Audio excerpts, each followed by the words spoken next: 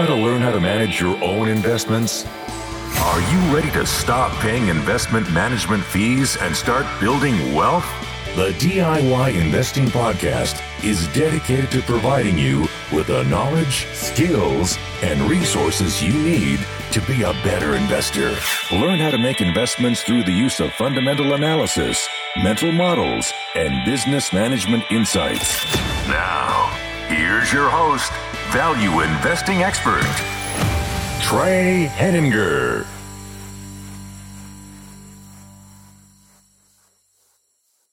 Hello and welcome to the DIY Investing Podcast. My name is Trey Henninger and I'm your host. In today's episode, I want to discuss interest rates and discount rates.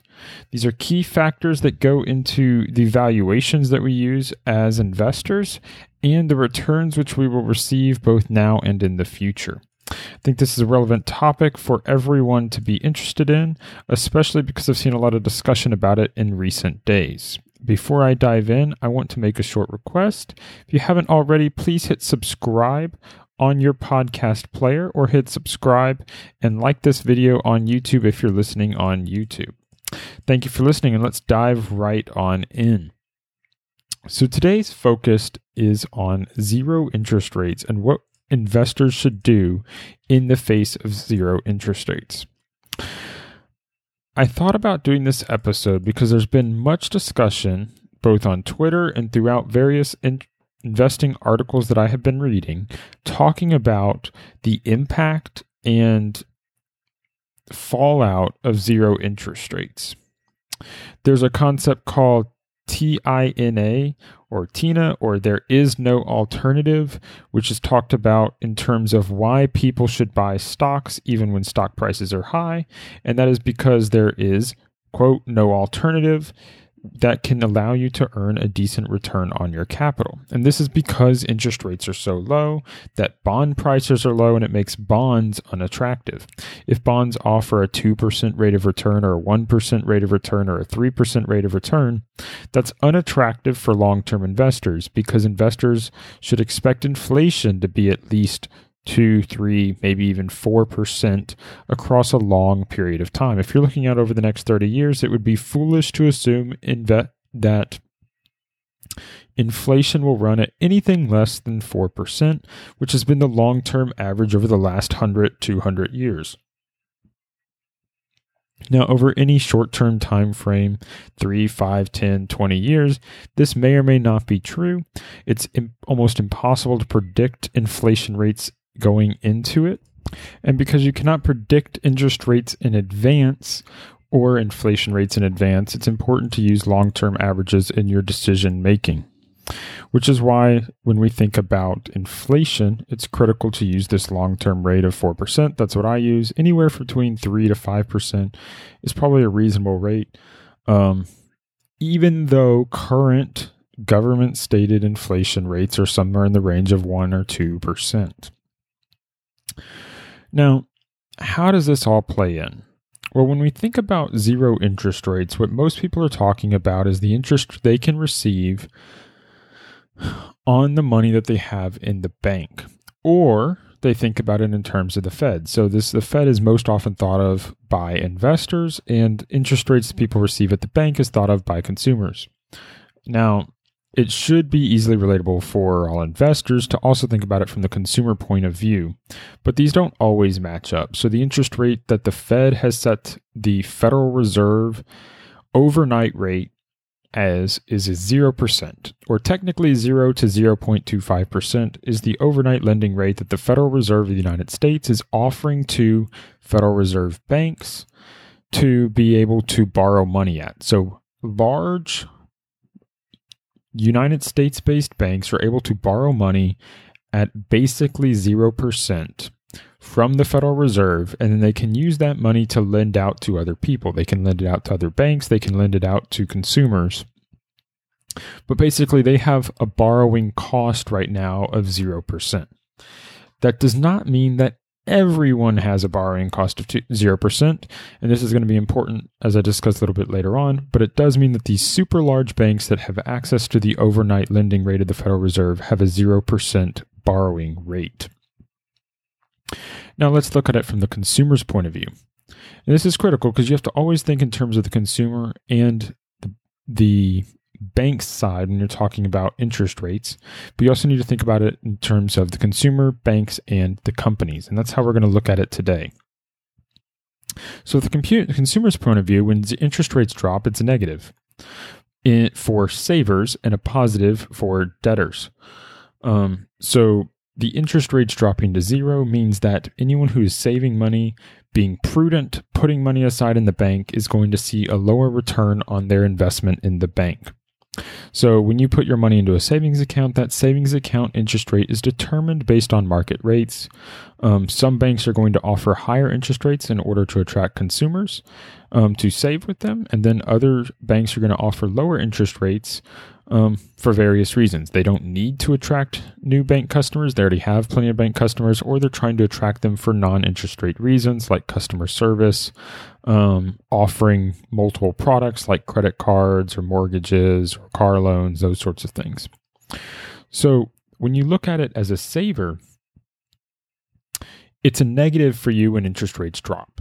So you're going to be disincentivized to save, is what the Federal Reserve is trying to do when interest rates drop. Because the Federal Reserve says, hey, what we're trying to do when we drop interest rates is we're trying to cause people to spend more money into the economy. We want to say, hey, on the first order effect, if the interest rate drops on your savings account and it goes from 5% down to 0%. Now, it wasn't at 5%, it was more at the 2% range. But let's say you drop the interest rate from 2% to 0%. What the Federal Reserve is trying to do is it's trying to tell Americans, we want you to spend money to go out and buy things. We want you to buy a new refrigerator. We want you to replace the roof on your house. We want you to buy a new car. We want you to buy a house. We want you to spend your money in order to cause the economy to improve. So as a first order effect, this tends to work in the sense that the first order effect of dropping interest rates is it disincentivizes savings, because the consumer is going to look at that. They're going to say, hey, do I have a better preference for saving money when interest rates are 0% or when interest rates are 2%? Well, if my bank only offers me a 0.01% interest rate on my bank account, which I'm going to call 0%, because unless you have multiple millions of dollars, you're basically earning nothing. And if you are earning multiple millions of dollars and you have them in a savings account, you're making a mistake anyway. So we'll just say that this is a 0% return on your savings. Versus a 2% return on your savings is better. If you have $10,000 in the bank, that's $200 every year from that savings. That's not insignificant as a form of savings for a simple amount, but it makes a bigger difference if you're talking something like 5% on your bank savings account than you're talking about $1,000 or $500 per year for the $10,000 in savings. So that was long-winded, more long-winded than I wanted to be, but that's the first order effect. But what's the second order effect? Well, most people save money for a reason. You really save money for two reasons. One, for short-term goals, and two, for long-term goals. Well, short-term goals are stuff like an emergency fund. Protect yourself from downtrends in the economy. Other things would be buying a car, saving up for down payment of a house, saving up for short-term purchases. You want to buy a new iPhone. You want to buy anything. Name your pick. The new shoes, new car, whatever. Those are short-term savings goals.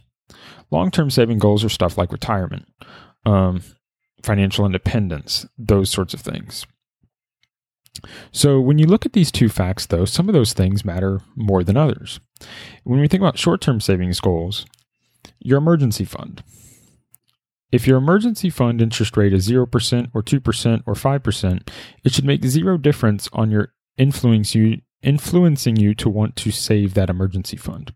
Emergency funds are just as valuable whether the interest rate is 0%, 5%, 10%, or 30%. In fact, emergency funds tend to be even more valuable when the interest rate is lower. And the reason for this is that the government, through the Federal Reserve, tends to want to influence interest rates to be lower at zero when the economy is doing worse. which means that the value of an emergency fund increases when interest rates go closer to zero. So this would be a second order effect of dropping the interest rates to zero, is people are going to be more incentivized to keep and not spend emergency fund money. That's not true for other terms like a car. So if your short-term savings goal is a car, then dropping interest rates closer to zero means that you're more influenced to take that money out of the bank account and buy the car quicker than you would if the savings account was offering you a good savings rate. But let's talk about long-term goals. And this is where I think the Federal Reserve makes a mistake, because what they see is, okay, we're trying to encourage people to save less money and spend more money by reducing the interest rate from 2% to 0%. On the surface, this means that you have a front-loaded incentive not to save as much money and basically spend more money now. On the other hand, a prudent saver, which most savers are, as they're thinking about the future, they're thinking about future retirement, would say, okay, interest rates are lower. Instead of being able to earn a 2% return on my savings, I'm now getting a 0% return on my savings. Or if we translate this reduction in return from stocks, from a savings account to something like stocks, the Federal Reserve is saying, instead of having a 10% return on your stocks, you're now going to have an 8% return on your stocks or a 6% return on your stocks. And that's what they're causing in part by reducing the interest rate from 2% to 0%, because they're causing people to put more and more money into stocks instead. Now, what happens with that? I've had conversations with my family about this when I'm trying to save for my retirement.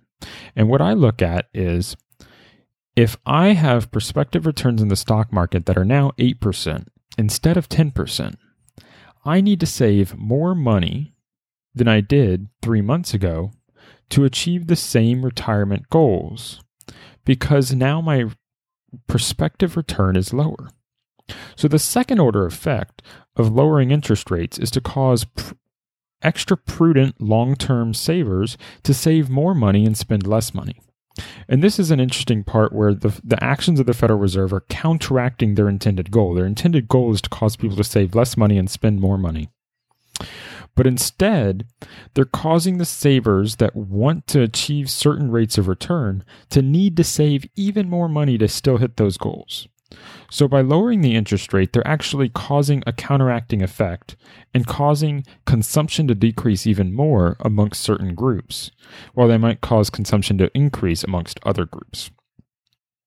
So it's just a little interesting way of thinking about it that I thought was prudent was worthwhile for other investors to hear, because the mainstream story you hear about interest rates, and particularly zero interest rates, fails to discuss this fact that lower interest rates can actually cause people to need to save more money than they otherwise would.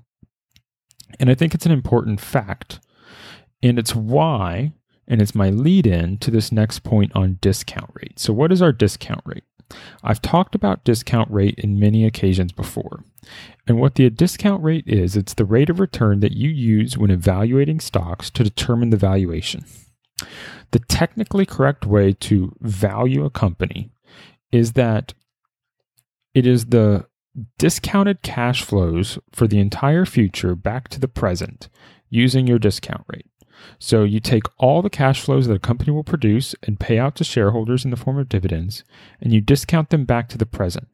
And you have to discount them using a certain percentage rate that says money in the future is worth a different amount than money today. And that's what your discount rate is. So your discount rate is saying that if we choose a discount rate of 10%, then we're saying that $1 today is 10% more valuable than $1 next year.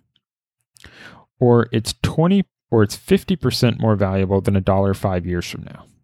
Now the numbers are a little different, 50% more valuable than $1 7 years from now is a closer way of estimating it. So basically every 7 years, the value of $1 is dropping by 50%. But it also is built into this idea, this is why companies need to be growing their earnings in order to keep up with your discount rate.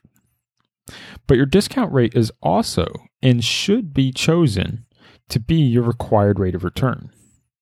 Because what's going to happen is when you determine the intrinsic value of a stock, and you say the intrinsic value of a stock is $100 per share, That means if you buy the stock at $100 per share and your analysis is correct, then your $100 per share, your stock purchase should grow in value by 10% a year for the rest of in perpetuity as you hold that stock, because that's going to give you a 10% return as long as you buy it at $100 per share or less. That's how these discount rates should work. So how do you choose a discount rate? Well, I did a whole episode on choosing a discount rate. You can look in my archives for that. But the basic thing is that your discount rate should match what your required rate of return is. And that can vary from person to person. Some people need a 4% rate of return to achieve their investing goals. Some people need a 6%, some need a 10%, some need a 15%, some need a 20% goal. Now, it's always best to be realistic. But my view on discount rates does not match the mainstream view. The mainstream view is that when interest rates drop, your discount rate should drop.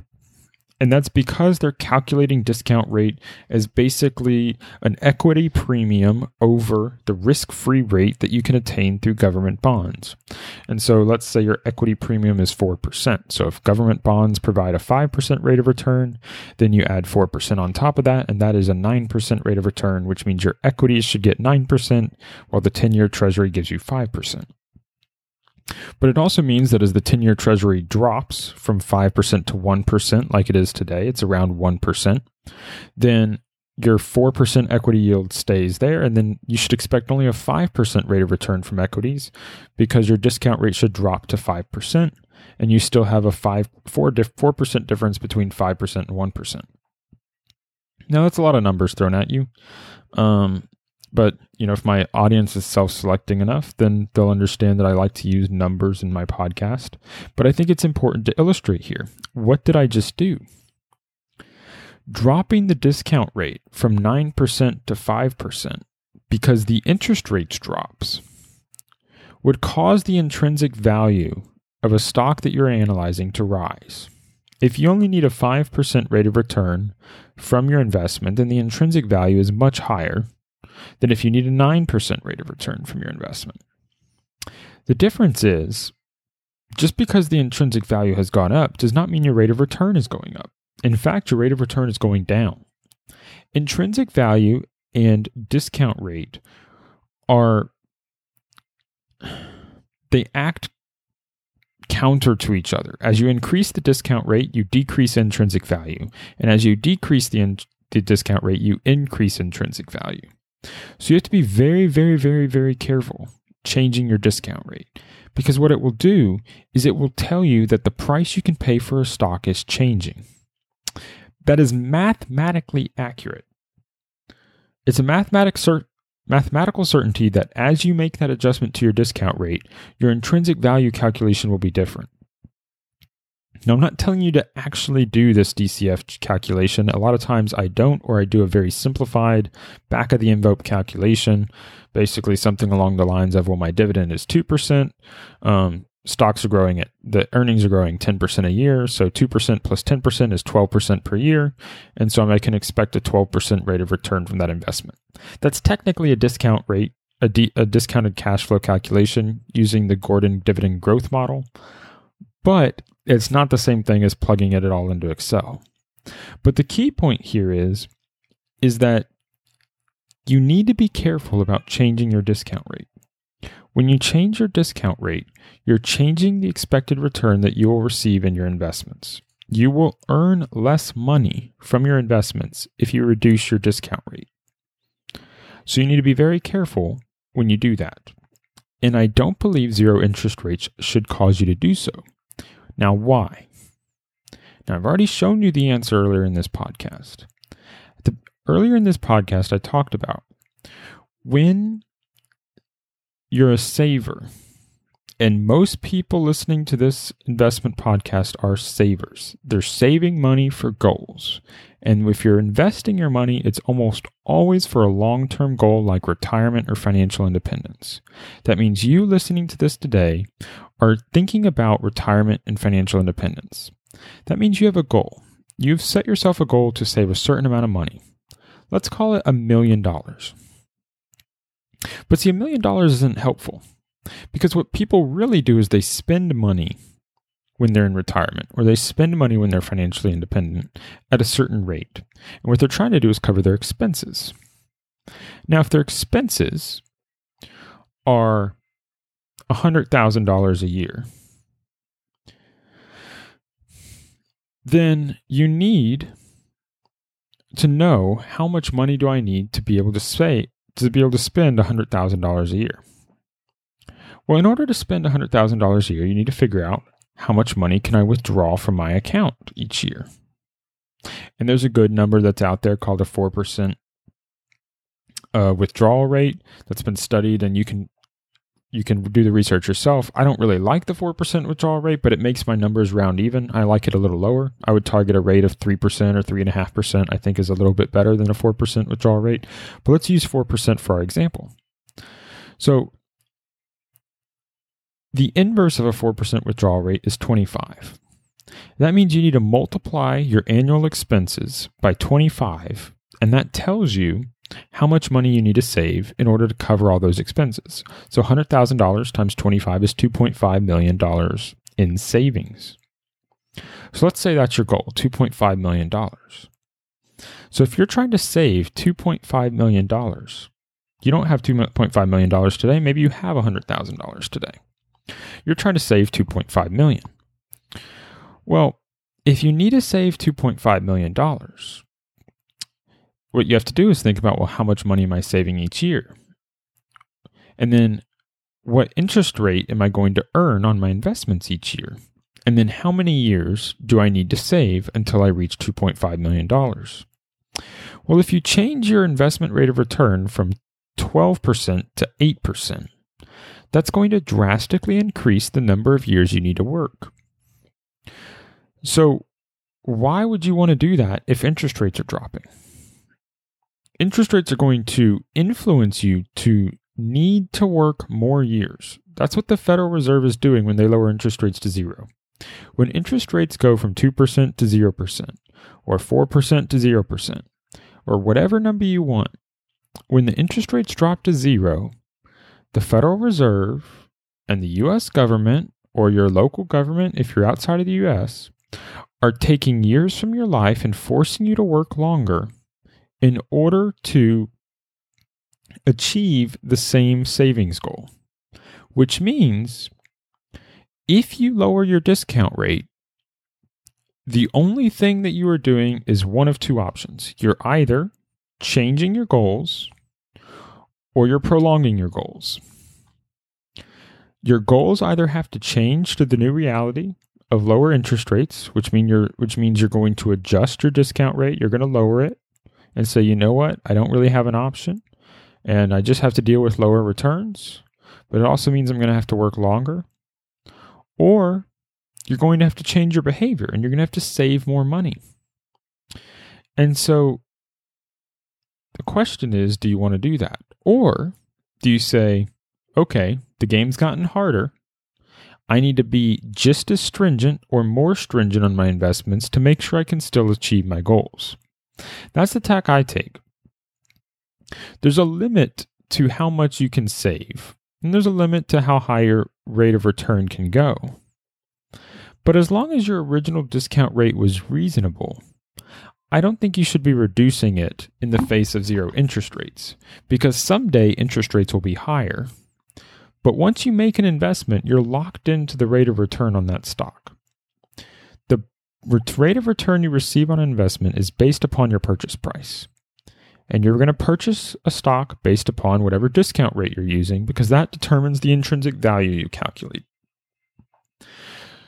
And the biggest harm that zero interest rates can do to you is cause you to lower that discount rate, because it will mean that you're going to permanently accept lower rates of return in the future because of that one decision.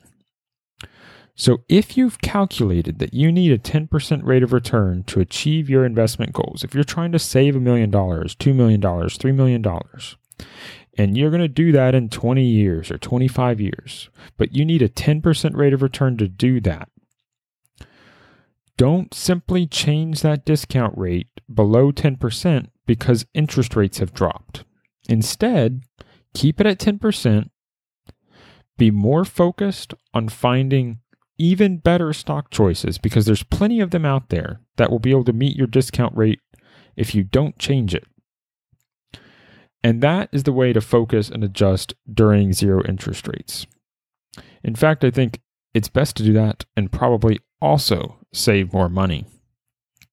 It's not what the Federal Reserve wants you to do, but it will help your family do better if you focus on saving money and keeping your hurdle rates for investment high. So thank you for listening to this podcast. I hope this has been helpful to you. I hope this has caused you to come up with a new way of thinking about interest rates, zero interest rates, and your required discount rate.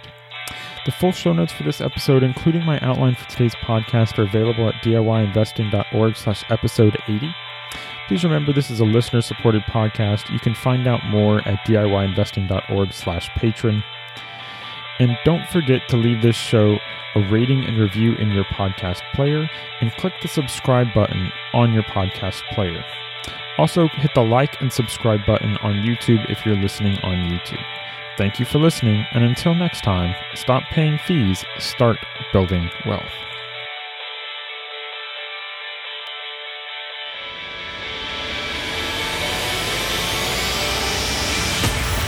Thank you for listening to the DIY Investing Podcast. Please visit our website and subscribe to our email list at DIYinvesting.org for guides, videos, and resources to help make you a better investor.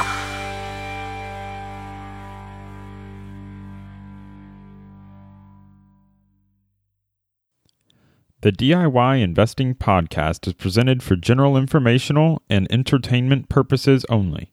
I have not considered your specific situation or risk profile, and I have not provided investment advice. The information presented on the DIY Investing Podcast should not be construed as investment advice. The views and opinions expressed on the DIY Investing Podcast are those of the participants and do not necessarily reflect those of the show's host or sponsors. DIY Investing, its producers, sponsors, and host, Trey Henniger, shall not be liable for losses resulting from investment decisions based upon information or viewpoints presented on the DIY Investing Podcast.